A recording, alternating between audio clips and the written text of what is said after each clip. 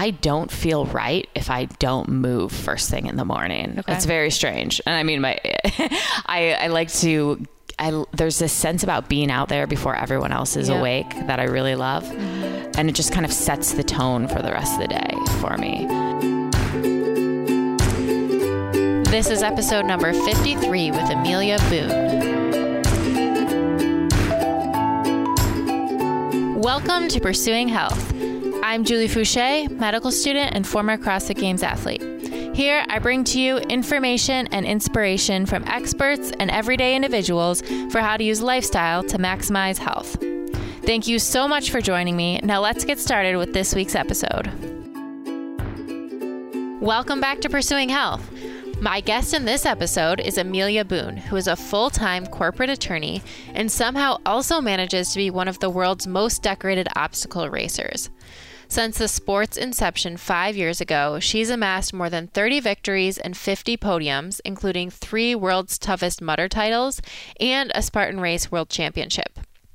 I've admired Amelia's drive and success in balancing her athletic and legal careers, and I've looked to her as an inspiration for my own journey competing in the CrossFit Games while in medical school.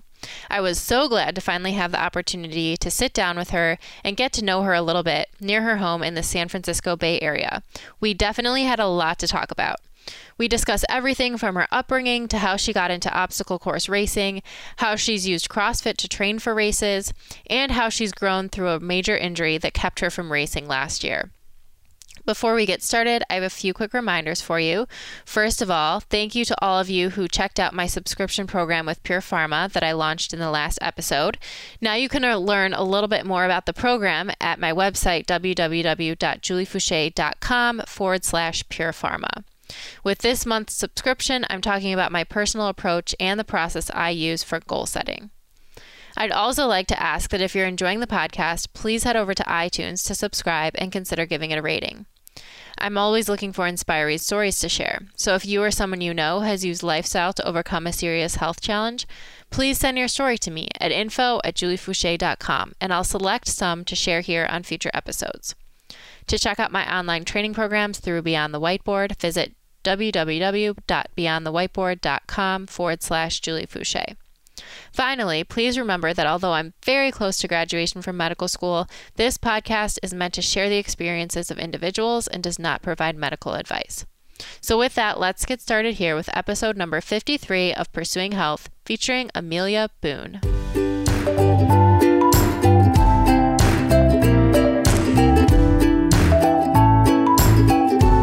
Awesome. Well, welcome to Pursuing Health. I'm really excited to be here with Amelia Boone. Really excited to finally meet you in person. I'm a huge fan, and I have so many questions for you. Awesome. Well, thank you for having me. I'm equally excited to be here. So cool we could actually finally meet and connect in person. Absolutely. Well, why don't we start with the beginning? Mm-hmm. I know you weren't a runner early on. So what were you like as a kid? What kind of things were you into? Yeah.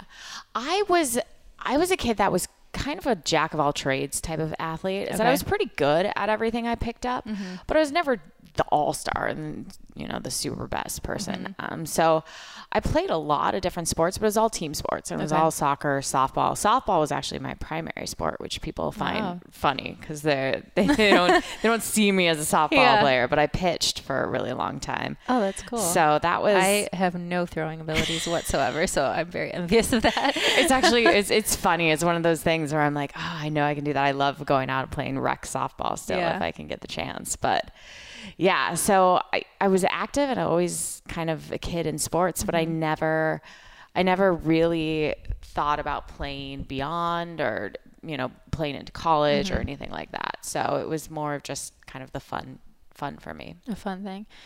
When did you actually start running, or did you ever run for fun when you were younger? Yeah, I think when I was young, when I was playing sports, we would run as a team, right? Conditioning during the summer and whatnot. And so just growing up in Oregon and being outside, we did a lot of hiking as a family.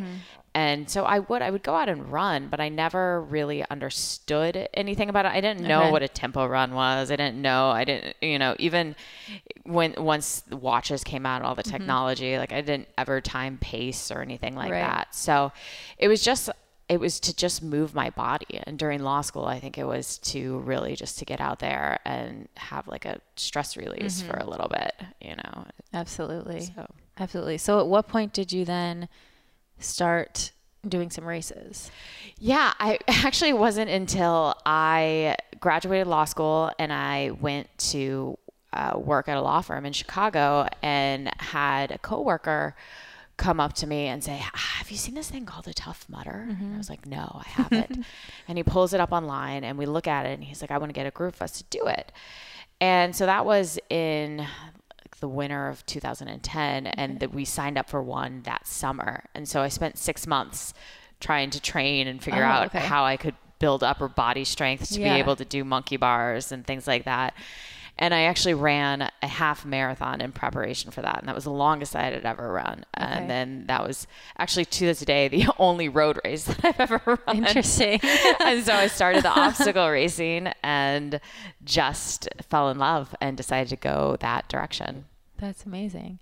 So you actually did at that point train for it. When you first saw what it was, what were your thoughts? Did you think like, oh, this is totally me? Or was it just, oh, I'll try this one race and then see what happens? It was definitely the latter. I didn't think that, I thought it would be fun and it would be an experience, but I didn't actually think it was something that I would want to really continue doing because I was actually really bad at first. It's funny, you don't realize when you're, you know, late 20s or something, you're a grown adult, how hard simple things like controlling your own body weight can be. So you grow up doing monkey bars on the playground and you think no big deal, or you grow up climbing a rope. And then you get up there and I remember, and I fell off right away.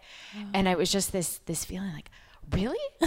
Really? Like, I feel like I'm in like an okay shape, but I can't even hang from a bar. Wow. And so to me, it was kind of this wake up call that there was this new challenge and it was something, and I didn't want to, you know, I'm a perfectionist like a lot of people, and I wanted to be good at something. And so it became my mission. So it was more the challenge that drew you in. Yeah. Okay. And what did you think after your first race? I adored it, like absolutely adored it. I thought it was so cool for me because I always kind of poo-pooed running races, road races, because I always thought, why would I pay money to go run a certain distance? And it seems boring. But with obstacle races, it was running and then broken up by a little task and then running again. And it was up and down mountains and ski slopes. And it was just interesting. It was beautiful and beautiful terrain. And so everything about it just kind of drew me in. Interesting. And for people listening that maybe haven't done any of these races, can you just explain what they are and like once you get to a competitive level like you're at, what the landscape looks like in terms of races and what are the big ones that you train for? Yeah. So basically obstacle racing is this term that when I started, nobody ever actually, we didn't know what to call it. It's still so new. It's crazy how quickly it's grown. It's funny to, when I was looking at it, it's very similar to CrossFit over the last 5-10 years, how quickly these things have grown. Exactly. And I think I think it was a few years after CrossFit started gaining in popularity. And so we've kind of tracked the rise of the two. And actually a lot of people including myself, use CrossFit to train for obstacle racing because most people don't have a big obstacle course in their backyard. So you kind of mimic some of the movements. But so Spartan Race and Tough Mudder are really the two big races, and they are race series, and basically the lengths range from everything from a 3-mile sprint to the longest one, which is World's Toughest Mudder, which is a 24-hour race where you run as many laps as you can in 24 hours. And you know, a lot of them are on mountains, so you're going up and down trails and different terrain, and so they're a big series every year, and it's now become a very competitive circuit, and people have quit jobs to do this full time, and people are, it's very much tracked the rise of CrossFit, not to the same extent. There's not as much opportunity, I think, to be a full-time professional athlete in it yet, but it's definitely, it's getting there. It's crazy. That's really crazy. And so you start training, you love the challenge. How did you start then training for these races, or how did your daily kind of exercise regimen start to change as you had this as your focus? Yeah, so I made a goal after the first race that I needed to be able to do a single pull-up because it was really sad to me and I couldn't do it. Yeah. And I had spent 6-7 months trying to do a pull-up. And for some reason, just it couldn't click. So I actually finally bit the bullet. I had resisted it for a long time because, I thought it was I wasn't quite sure what to think of it. It was kind of expensive, but I actually joined CrossFit Gym. And then I started doing pull-ups. I started getting into CrossFit, and within weeks I was able to do pull-ups. Wow, that's amazing. And it was just like things started to click. What do you think it was? Do you think it was just the environment or practicing them more often, or what? Yeah, I think it was the environment. I think it was also learning the training, doing the negatives or things like that. Things that when I was just trying to do a pull-up, I was using like a weight assist machine, and I didn't really know. I didn't really have a plan or things like that. But actually learning from the people around me who had been there and been a beginner, and then how they went to do that and how they were able to do that. And so for me, that was huge in building the upper body strength to be able to do things like get over walls and a lot of the obstacles. You got to climb a rope in an obstacle course, and so things that you do in the CrossFit gym. So you carry heavy sandbags up and down a mountain, and yeah. Wow. So at that point, you're doing CrossFit a couple days a week. You're running in there too, or what is your kind of weekly training look like at that point? Yeah, at that point I was living in Chicago, which isn't the greatest city for running unless you have 18 miles of the lakefront path, which is beautiful, but it's flat as a pancake. And winter is probably pretty tough. Exactly. Probably blow right away. Oh yeah. I've had some really nasty runs in the middle of the winter. But so I actually did a lot not as much running, but a lot of time on the big step mill at the gyms to build the endurance and build the leg strength for the mountains. And I would try and find hills in Chicago to run because those were important, but I ended up running parking structures. Okay. And there were a few overpasses were the biggest hills that I had. So, but yeah, it was kind of a mix of CrossFit and then some running and a lot of the climbing on step mills, walking on an incline, things like that. Wow. Just work with what you have, I guess. Exactly. You kind of make do. When I moved out to the Bay Area, I was like, the hills, trails. This is amazing. This is so great. It's like a whole new world. Yeah. Wow. And you're known for waking up really early to start doing your training. I think I've heard you say like 4 a.m. is your usual wake up time. Have you always woken up early even before all of this, or is that just what you have to do to get your training in? A bit of both. I've always been a morning person. And I was actually one of those kids growing up that I think my parents wanted to murder me because I didn't take naps and I wanted to go to bed really early and I wanted to wake up really early. So it's been kind of just how I function. And I don't feel right if I don't move first thing in the morning. Okay. It's very strange. And I mean, I like to, there's this sense about being out there before everyone else is awake that I really love.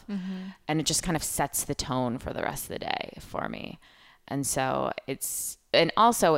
I realized when I started working as an attorney is that it's the one time where I know I won't really be bothered. Right. That no one's going to be asking for a contract at 5 o'clock in the morning. So hopefully, but if you leave your training until the end of the day, then it's really easy just to stick around the office and to get distracted by other things, et cetera, et cetera. So. Absolutely. Well, that's very impressive to me. I wouldn't say I'm a morning. I like to be up early, but I've never really liked training in the morning. I feel like I need time to wake up. And then once I have to be somewhere early enough that like 6 a.m. would be like my earliest training time. Yeah. And up before that, I can't really fathom moving around. Well, it's interesting. I can get up and run really early in the morning. If I'm going to lift, that's harder. Different. And I actually think there's a lot of, I remember, trying to do heavy back squats at 5 a.m. I mean, like, this is not working. Just like not working right now. We'll save this for the evening. So yeah. Oh, that's cool.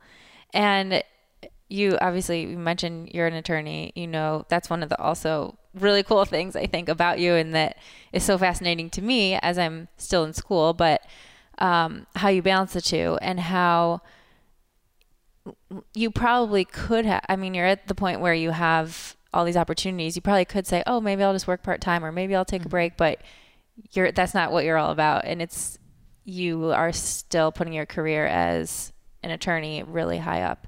Can you just talk a little bit about that and that decision process?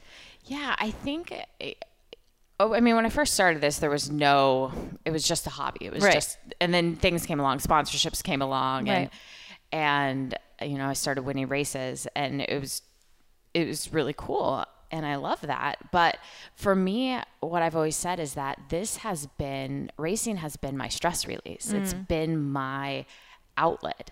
And the moment you turn that into, that's the thing that's going to pay rent, that's going to put food on your table, I think it changes the character of what you do. And then I also just I love being an attorney. I love the mental exercise of it. And there's something to me about the challenge of juggling it all, you know, and I'm sure you can probably relate to that too, because it's not a perfect fit, because I'm sure that there are times where you have to put training aside and focus on school, and then vice versa. And so to me, it's this continual challenge to see what I can do with it. No, it's so true. That juggle is so interesting. But for me, it's interesting watching you, because during my first year of med school, was really the only year that I truly did both full time. And it was probably one of the hardest years of my life. And at one point I did have to make that, I remember talking to my mom and saying, you don't have to do this. You could quit right now, or you could drop out of medical school. We're still going to love you. It's going to be fine. But then for me at that point, it became about the challenge and trying to show people that it was possible. And then it became more fun again, I think. But after that, I really did a lot of juggling back and forth. Like, this one is more important this year. This is more important the next year. Because in that year, it really was only about training or school, and there was nothing else in my life. And at times I just felt like I was going to go crazy. Like, I just needed to chill out and go out with my friends or something. Exactly. So how do you balance that? Do you have time to just like do nothing, or to do something besides those two things? It's interesting. I tell people, you make sacrifices, as I'm sure you know, when you try and juggle those things, and you almost like two full-time careers. But I think I've done a pretty good job of maintaining some balance. I just came from a wedding this weekend. I still can get out and do social things. I think it also helps that a lot of my friends have become, or a lot of my racing buddies have become friends. Yeah. And so your social outlets are almost being at races on the weekends and building time around that. And they're your training partners early in the morning. There's, some runners up here in Marin that I'll come up and run with on the weekends. And so it's not always a perfect fit. Right. And I'm not going out and partying until 2 a.m., but I was never that person anyway. So I'm not missing much now. I'm not like, oh, shucks. Right. No, that's so true. I think I've noticed the same thing. As my best friends now are people I've met from the gym, and even just being able to spend time with them is so fun. So it's a very good point. How did it change? I mean, you said having your full-time job still helps you keep racing more fun and less pressure, but I have to imagine there was still an increase in the pressure as you started to have success in the sport. I think that's actually been one of the hardest things for me, because you try to not put pressure on yourself, but everyone always says, like, it's hard. The cliche thing is hard to get to the top. It's even harder to stay there. And so once I had won, I had won World's Toughest Mudder, I had won the Spartan Race World Championship, and then all of a sudden you have that target on your back. Right. And you feel that. And even if you tell yourself you're not, you're like, it's okay. Like, just going to have fun out there. But everyone's gunning for you, and you kind of feel these expectations. And I'll be completely honest, it in a lot of ways, it took the fun away from a lot of the sport in some aspects. So it was kind of trying to maintain that and to hold on to that. And I actually, I reached a point about a year and a half ago where I was like do I really enjoy this? You know, like, is the pressure getting to me? And it was actually injury and being forced to take a step back where you all of a sudden, where I was able to reframe my relationship with it as well, and have a bunch of gratitude really for just being able to be out there. And I'm sure you can relate to with the injury stuff, but yeah. Yeah. No, I want to talk more about that because I think that's so powerful. And you see it all the time where it's injury or it's setback that really helps people gain perspective or really understand why they're doing it or what they love about their sport. Can you just first tell us a little bit about the injury and what you've been going through the last, I don't know, almost a year, almost a year God, now. Man. Yeah. So I was riding high at the end of last year, and then started to get more into ultra racing. So just started long trail races. Right. So I was training I'd qualified for Western States, which is a huge deal. Of 100 milers in ultra running. And I was training for that. Yeah. And got a little bit overzealous. I mean, if I can look back now and think of all the mistakes that I made along the way and thought I was doing things fine and blah, blah, blah, but ended up with a stress fracture in my femur, which is a really hard bone to break. It's a big bone. It's a big bone. People are like, couldn't you just get a normal one like in your foot? And it actually ended up being a very big fracture. Okay. So it took a very long time to heal. So I was on crutches for about 3.5 months. And if you've ever been on crutches for that amount of time, the compensatory issues that you get from crutches are awful. And so that knocked me out of Western States. It took me out of the entire obstacle racing season. And in September, I finally, got off crutches, got the all clear, got really gung ho and wanted so badly to come back for the end of the championship season, and ended up with a second stress fracture in my sacrum, and which then knocked me out for another 3 months. Okay. So I have been coming back from that, and knock on wood, going well this time. But it's one of those things where you just, in stress related injuries, you feel like it's all your fault, and that sense of guilt that I've been dealing with this past year, and trying to learn from those mistakes and the training mistakes going forward, has been, it's been awful, but it's been probably the best experience for me, because I feel like it will make me a stronger athlete in the end. And I hate saying that now, because when this happened, everyone told me, they go, you're going to come back stronger. And I just wanted to smack everyone. Right. So yeah, but I'm finally to that point where I see that now, and realizing that, I'm 33, which I don't feel like is old, but I don't recover like a 20-year-old anymore. So definitely. You had some I was reading your blog, and so you had some really amazing quotes on there. I wanted to read one. Okay, this one where you were talking about just kind of the mental toughness and how much, actually that is one question, is how much of what you do you think is the mental toughness versus the physical? Because those races are, I feel, from my standpoint, having never done one, it looks like it's mostly mental. Yeah, I think the longer the race gets, the more mental it is, for sure. In a race like World's Toughest Mudder, which is 24 hours, I always say the first 12 hours is physical, the second 12 hours is purely mental. Yeah. It's just gutting through it. So I think that it's definitely, the longer it gets, here's a huge mental aspect of just getting through it. And unfortunately that sometimes means ignoring pain signals. Right. But, hey, we all do that. Right. Maybe just to a bigger degree. But at one point you said, I mistakenly started to believe that I could make my body do anything as long as the mind was willing. And at that point you were just talking about maybe pushing yourself too hard, like you just mentioned, kind of pushing yourself through pain or not listening to what your body was trying to tell you. And then the other one that I really loved was, so this is after your injury and you're talking about the process that you've gone through the last few months. You said, when I can't use my legs to do the talking, I have to use my voice.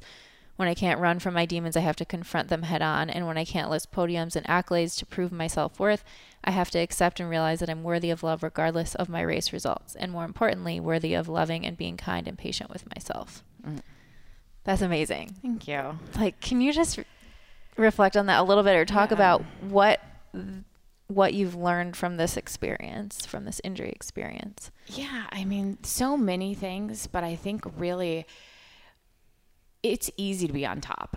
I mean, it's hard because you have that pressure, but it's fun when you're winning everything. It's fun, and life is easy, and you don't have to question things, and you don't really have to sit there and dig down deep, but and everyone's paying attention to you, and you get love and things showered on you, and people want you here and there, and so.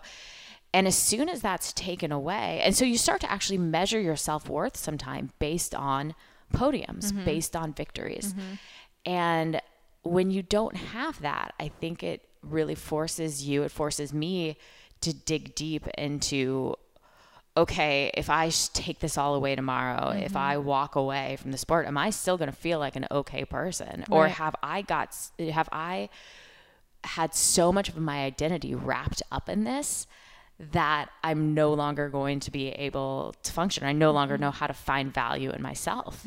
And so I think for me, this entire process this past year, I was at every single race still on the sidelines, cheering people on. And I finally started to be able to see the sport through a different perspective from people who not necessarily were winning the races, but they were out there struggling through people. I went out there with a group of,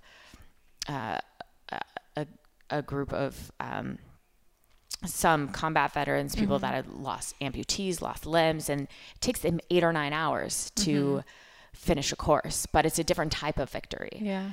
And so for me, it's been... And you did that on your crutches, correct? Yeah. Which is amazing.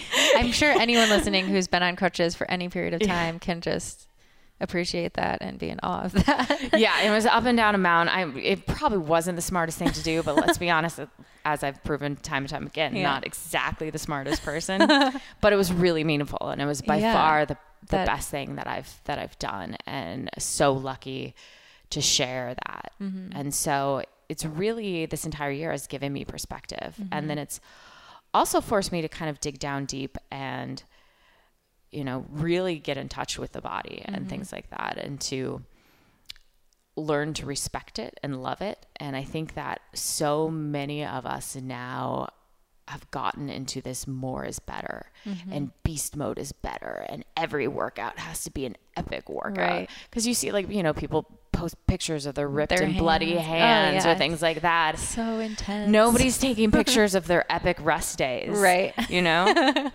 So I think that learning process has been really important for me. Okay. Looking forward, how is your training changing, or how do you think it will be different? Yeah, I definitely will be taking more. I will actually be incorporating way more rest than I have before. I think we went through whenever a female has a stress fracture, and I'm sure this in medical profession, is that the internet doctors come out and try and tell you everything that you have done wrong, and how are your calcium levels, how are your vitamin D, have you checked X, Y, and Z? They're asking you about your period, and you're like, who are you, random person on the internet? But you start to feel like, oh, what's wrong with me, and what have I done wrong? And it's this stigma, and it's awful. And so I think I've been, trying to cope with that and realize that I'm not a bad person, even though everyone, we make mistakes. Right. And we get overzealous sometimes. Yeah. It's so funny on the same thing, and not to that degree, but with my Achilles, it's the same thing. You think oh, people are analyzing, my workout results on Beyond the Whiteboard. You didn't do enough box jumps this year. You did too many box jumps, or this or that. I actually remember that with your Achilles. And I remember with the CrossFit Games and seeing people talk about that. I'm like, really? Which, I know. And it's so funny because I talked to Kelly Starrett afterwards, and I had seen him maybe a year before. He was doing a seminar at our gym, and he specifically looked at my foot, and he was like, that's a problem. Because he saw I had a little, it was it's called a Hagelin's deformity. And I knew, because my plantar's like fascia had been bothering me. My Achilles would bother me from time to time, and I would do things that would kind of keep it at bay. I really wouldn't do a lot of box jumps. I would mostly be doing step downs unless it was a competition, or I'd do a few just to try to keep up my ability. But like, I knew it was kind of inevitable. And like, yes, there's things that I probably could have done to make it better, but I was in a competition mode and I was going for it, and that's what we do. Yeah. And you start to be able to justify or think things through, like, for instance, with the femur, like I have a fully torn labrum in that hip. So I've always dealt with weird psoas issues. So I was just like, it's just my psoas acting up. And finally you're like, oh no, it's not my psoas, it's my bone. Or then, afterwards when I came off of crutches and then the left side started feeling weird and like my left piriformis, and everyone just kept telling me like, oh, it's just your body evening it out, getting used to being bipedal again. And so it's so easy as an athlete to kind of justify and to rationalize these little aches and pains. Right. And then, so for me now, I realize like I can't, like if there's a niggle, you shut it down. Like not you worth shut it. it down and you take it slow and steady because it's not worth, the experience again. So that's good. So a much more listening to your body approach, more rest. What do you like to do for rest days? Nothing. Is that actually real rest? It's amazing. Actually real rest. Because here's the other thing is that everyone, and I did this too. Yeah. They're like, oh, well, it's not, I don't function well with rest days. I like to have some active recovery. Right. And then, an hour swim later, they're like, oh, it's a great rest day. Yeah. So I think what's funny is that, and this is what I've learned, people always say, well, I feel awful coming off of rest days. Yes, you should. The next day back, you're like going to be sluggish and things like that. That's why I work with a running coach, and he's great, is that we have rest day. And the next day is always a very easy run to kind of ease back into it.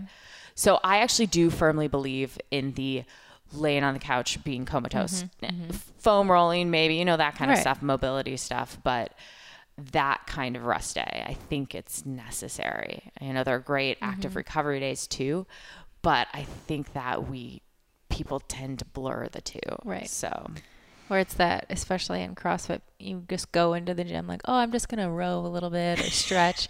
Next thing you know, you're in the middle of Fran or doing something. doing some crazy hero wad. You're like, oh, sure, you need a partner. Yeah, I'll jump in. No big deal. We are definitely addicted to exercising. On that note, kind of talking about the rise of CrossFit and of obstacle course racing. I know in CrossFit, a lot of times people, or in the media, people are always like, CrossFit's so dangerous, whatever. Do you hear that much with obstacle course racing? Or is there a similar kind of, it's obviously very intense. You're jumping over fire. You're in electricity. There's a lot of potential for danger. Right. But do you hear that a lot? Or is it just, that's kind of what getting yourself into it? Yeah, I think it's interesting because I think with CrossFit, I feel like there are people it's dangerous because you're moving heavy loads quickly and there's a lot of potential for, overuse injuries, things like that. With obstacle course racing, there is potential for traumatic injuries for sure. I've banged up my ankle, I've fallen down things, people roll things in the course, jumping down off a wall. But surprisingly, it's not, the injury rate in it is pretty low in an actual course. And I don't know if it's just because adrenaline, you have so much adrenaline that you actually are just, everything is firing. And so it's actually pretty safe. But what we don't know, and it's probably true with CrossFit too, is that it hasn't been around long enough for us to know the long-term effects on the body. Right. And the fact that we tend to over race, when you can race every single weekend, you can race a Spartan race every single weekend if you want to. And you may feel okay physically a few days later, but the accumulation and just the different twisting the turn, people don't realize too, you get cut up, super cut up, barbed wire scars. My knees were constantly bleeding. And even that creates a lot of inflammation in the body that, is your body trying to heal itself. So a part of me, when I look back at this past year where everything my body just seemed to fall apart, I wonder if it's these past 5 years of just hitting it really hard and never really taking an off season. So Yeah, I don't know. Yeah, and your body finally just being like, I need a rest. Enough. Give me a year. Yeah. And you talked a little bit earlier about what it has been like for you to watch this season and being on the sidelines. And something else I think you had written about on your blog was just being able to really genuinely be cheering for the other people out there and be like trying to help them do their best, and how rewarding that was for you, because it's so true. I think when we're competing, the focus has to be on you. Like, it's almost like you have to be a little bit selfish because you want to make sure you're doing your best out there and you're putting your most into your training. And it's hard to be worrying about what other people are doing. And that can be really rewarding. And I think it reminded me of kind of my first injury experience was actually when I was in high school, and I broke my foot in the middle of gymnastics season. And I knew that I ended up not being able to compete that season, and it was devastating because, of course, you know, gymnastics was my life, and that was just terrible. But as soon as, I think I remember talking to one of my teachers about it, and they said, you know, you have a choice. You can either be upset about it and, you know, be sad, feel sad for yourself, or you can make the best of the situation. And so I spent the rest of the season really trying to be the best teammate I could be and cheer people on. And I think that is what set me up to be able to handle other setbacks so well later in life. And like when my Achilles happened, to be able to really quickly kind of put things into perspective, even though I was obviously devastated again. But it's so, and once the Achilles injury had happened, I felt like I could really genuinely be cheering for all the other girls out there. Mm-hmm. And it was so rewarding. And you think about it and you're like, why can't I normally do this? Because they're not my competitors right now. No, but I think it's definitely true. It's given me that kind of that perspective and stepping back and being able to connect with people and to really just feel grateful to be in the environment. And I think that's something that sometimes we take for granted when you're singularly focused on that next race. Absolutely. So. Absolutely. You talked about your training going forward. Where are you at in the recovery process? Are you back to running? Are you looking ahead at races at all, or are you just kind of taking it day by day? I know you probably don't like this question. No, it's hard because it's the recovery, and I'm sure that you know, it's a 2-step forward, 1 step back type of dance. And I think it's a side note, it's interesting. I think more people have now reached out to me about recovery and rehab and injury, and it's such a common experience with people. Yes. And like everyone, we all go through it. And so it's something that kind of binds us all together and gives us that perspective. But yeah, so I was on a return to running program and doing really well. I actually was attacked by dogs a few weeks ago when I was running. Oh my goodness. And I knocked over and hit knee on concrete. So I've had to take a step back while my knee heals a little bit. Okay. But I should be good to go, so it just, what's scary is that like I was doing great, and then all of a sudden you get knocked off of something and it's like not your own fault. And now I'm like, wait. If you knew dogs, what I just been through this past year, do not do this to me. But yeah, so no, we're on track, and hoping. So really, I think it's going to kind of depend how it unfolds, but probably starting back up in racing in April or May, so spring. But I don't know. It's one of those things that feels so rusty. It's scary. But I think it's so scary, but the process of coming back, I think, is so rewarding, and seeing how far you come. And I mean, from being on crutches for that long, probably losing all of your muscle in your leg. Yeah. It's so dramatic to be able to come back from that, I think. And it's scary.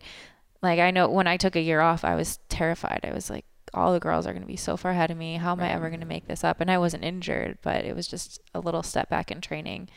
But coming back, you surprise yourself. And it's almost kind of more fun, I think, because you see the improvements constantly. It's, once you're kind of in your peak training shape, it's harder to see those. So yeah, that's true. And I mean, at this point with, lost all muscle mass, and with a lot of things, I couldn't even do upper body with it. And so it was just like, all right, I'm just going to start over, blank slate, and go back to all of this, and have that fun in that rebuilding process and try and see those little victories. So. Absolutely. So who is on your team now? You have a coach or people helping you with your rehab? Yeah. So I have a lot of doctors. No, they're great. Yeah, I do. I work with a running coach. He's based out of here, out of the Bay Area, David Roach. Just because from the running aspect of it, I realize I need somebody not so much to make sure that I'm running enough, but to make sure that I'm not running too much. Right. Just because I would go out there for miles every day and just be in nature and have fun, and it would be too much. So work with a coach there, and then I have, various soft tissue people that kind of help keep me together and running, and they're fantastic. So, but yeah, that's pretty much the extent of it. Okay. And then you've been working on these imbalances from being on the crutches and things. Are you doing a lot of physical therapy or corrective exercises? I feel like I could have enough physical therapy exercises that I could do them for 24 hours a day, all day long. People always ask me, they say, what have you been doing with all your free time since you haven't been able to train? And I go, physical therapy exercises take longer than training. Yeah. So, so been in a lot of physical therapy. I work with a great, sports kind of chiropractor down out of the South Bay, Dr. Brink, and he's been helping me with a lot of the imbalances. And we've been doing actually a lot of animal type of movements. So a lot of crawling, a lot of that type of flow patterns to get the body moving all together. Because, your body gets in these patterns and it's not so much, I can sit there and do clamshells and glute med exercises all day long and I have buns of steel. But when it comes to actually firing in the correct pattern, that there's still that disconnect that you have to reestablish. Totally. Yeah. And how do you do anything during the day if you're at a desk all day or you're working? Do you do anything to make sure your body is moving or you're not, reinforcing bad habits? Because I know for me, sitting on my laptop all day has caused me a lot of problems. Yeah. So it's actually, if you could see my office, it's hilarious. It's like a torture tool device because I have a rumble roller sitting there. I've got different Airex pads. I've got all my mobility tools there. And I do have a sit stand desk. And that's nice. that's been really nice. Obviously, with a broken femur, I couldn't really utilize that. But, so that's, I try and keep moving. I get up and I drink so much water that I have to pee every 30 minutes anyway. So I make sure that I get up and move and things like that. So definitely, but yeah, the sitting is awful. Yeah. It's so awful. So sometimes I feel like I was on a 6-hour flight last night and I was just like in more pain this morning if I had run 100 miles. No, for me, I've been traveling the last week and my hips have been so tight. Yeah. I can just, I can tell it's crazy, but you don't realize when you're at home, you get up at least and move around a little bit in between. So it's not so bad. And you didn't have a coach the first several years that you were running, correct? No. At what point did you say, okay, maybe I need to have a coach? I think, it was definitely when I qualified for Western States and I realized, okay, I'm going to run 100 miles and I've never run 100 miles before and I need to kind of figure this out. Okay. And because I had always just made up my training on the fly and which probably wasn't, and I would go into the gym with CrossFit and I would do what was programmed that day and just do everything a group way. And I don't know, maybe me doing things on the fly worked out just fine. But I mean, you did have a lot of success doing that. So exactly. It's kind of amazing. I mean, do most people have coaches in the obstacle race world or no? Yeah, there are more and more. There are people that are offering coaching. I mean, when I started, there wasn't. But now there's like obstacle specific coaches. A lot of the top obstacle racing athletes actually offer their own programs, but so they are coaches themselves. And, I've had people ask me and I'm like, I would have no idea. You don't want to be coached by me. Because I'm like, I have barely time to be a functional human being and keep my houseplants alive, which I don't have any because they're all dead. So don't have time to be a coach, but you have a few other things that you're doing. Oh, that's really funny. Yeah. But interesting and really cool to see how it's evolved in the same, sort of the same thing, how CrossFit has evolved over the years with coaching and programming, and it's fun to watch. So I have been saying for years now that I need to do a Spartan race, but I really need to do one now. Well, okay, so I remember you crushed the military, the Pendleton course. Yeah. And I mean, there's a lot of running in between it, but I feel like we would all be, I feel like you would give us all a run for, maybe I don't want you to run. No. It's so funny because in CrossFit, I was more known as a longer distance athlete, but growing up, I never was. I was a sprinter in high school. Yeah. I did gymnastics. I was always better at the powerful, short tumbling things. Yeah. And I don't know where that came out of. Like even for that Pendleton run, it ended up being about a 2-hour event. Yeah. And the most I had run, I think that year, I had maybe run one 10K at the most. Okay. Like I would run no more than 3 miles. Yeah. But we were training all day. So we did a lot of long stuff and a lot of like sled pulling or like just walking with the sled. And that's all I was thinking about when I was, marching up those hills was just one foot in front of the other. So somehow it all works out, but I don't know where that came in. I have not done that much running since, but I think it would be really fun because it would give me something to train for, and just to say I did it would be a good experience. It's cool, and it's I think you'd find there's actually been a lot of CrossFit athletes that have come out to do. I remember I ran one in Omaha with Kyle Kasperbauer a few years ago. He went out and ran a Spartan race there, and Tommy Hackenbrook, I think, he ran some of the first ones in Vermont. Oh, wow. Up in like the big beast courses in Vermont. Wow. So, yeah. Yeah, that would be cool. I know there was one in Ohio last year, but it was the timing was just not good with my school schedule. So maybe this spring I have tons of time before I graduate. So maybe this is my time to try it. Totally. Would love to have you. That'd be awesome. Well, I want to finish with 3 questions that I ask everyone. Cool. So the first one is 3 things you do on a regular basis that have the biggest positive impact on your health. So this is interesting because this is probably something that I wouldn't, that has changed in this past year. Yeah. So now I meditate on a daily basis. Okay. And do you have a certain technique that you use or an app?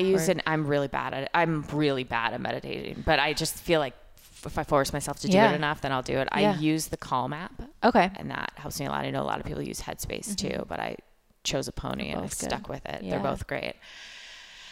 The greatest impact on my health, this is kind of funny, but I call my parents every week at the same time.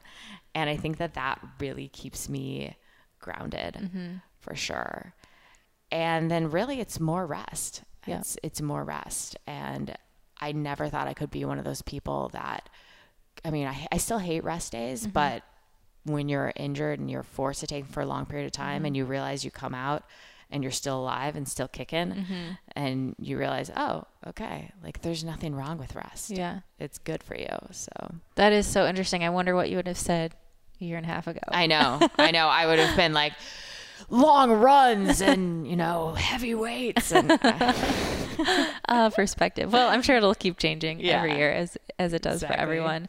And that's so funny. I'm sure my parents will listen to this and say, why don't you call us every week? I try to, but it doesn't always happen. That's a good idea to have a specific time so that you make sure. Normally it's when I'm driving somewhere and they're like out to dinner and I'm like, okay, I'll talk to you later. I was just bored in the car. Yeah. That's a really good one. What about one thing that you think would have a big impact, but you haven't found a way to fit it in or make it a part of your regular routine? I need to sleep more. I know that. What time do you go to bed if you're waking up at 4? I am in bed, by probably 9 or so, 9:30. Okay. But it's not always, I struggle with sleep quality sometimes too, and like staying asleep. So, it's something that I feel like if I prioritize more, but at the same time, I like I get 6-7 hours. So, but that, and actually I really need to, and at this point, with injury and everything, I've shied away from heavier lifting. It's just, I've gotten away in this past year before that from heavy basic movements, heavier squats, heavier deadlifts. And I actually feel like avoiding those has been somewhat detrimental in my total strength. And so trying to get over my fear of getting back to that. Well, it has to be really scary with a broken femur, right? To be thinking about squatting or deadlifting heavy. So, okay. And what does a healthy life look like to you? I think a healthy life is being able to be content regardless of if one piece is taken away. And so I think that that's what I've really learned this year, is that a healthy life is that balance and perspective of knowing that if one aspect is taken away from you, if one part of your personality, if one part of your life, you can still be fulfilled in other ways. And that's been the biggest thing for me to try and find this year, is that it's not necessarily filling a hole that, the racing that it was taken away from me. It's being complete without that. And I think that's really important for anyone. It doesn't have to be taking away racing. It can be, taking away relationships, taking away a job, and still finding peace there. Right. So like really knowing who you are without any of the other stuff, and like being really happy with that. And just being able to adapt and to roll with the punches like that, because I think it's definitely needed. Absolutely. Awesome. Well, thank you so much for taking the time to do this. I'm so glad we finally had the opportunity, and I'm going to be cheering really hard for you this year and rooting for you with your recovery, and maybe I'll see you at a Spartan race sometime. We'll get you out there. Tell me when and where, and I'll come to that one. Sounds great. Thank you. Thank you guys so much for tuning into this episode. I loved hearing about how Amelia has grown and gained perspective through her injury experience last year. I know my own experiences of injury have taught me some important lessons as well. Let us know how an injury or setback in your own life has helped to teach you an important lesson in the comments under this post at juliefoucher.com. To make sure you never miss an episode and to receive exclusive content from me, head to my website, juliefoucher.com, where you can subscribe to my email list. Also, don't forget to share your stories. If you or someone you know has used lifestyle to overcome a serious health challenge, please email me at info@juliefoucher.com. I'll choose some of these inspiring stories to share here on the podcast in future episodes. If you like what you hear, don't forget to subscribe and consider giving the podcast a 5-star rating on iTunes. Also, don't forget you can train with me by visiting beyondthewhiteboard.com/juliefoucher. I always love hearing your feedback, so please leave comments under this post on my website, juliefoucher.com, and share your thoughts on social media with the hashtag JFHealth. Thank you again so much for listening, and I'll catch you next time on Pursuing Health.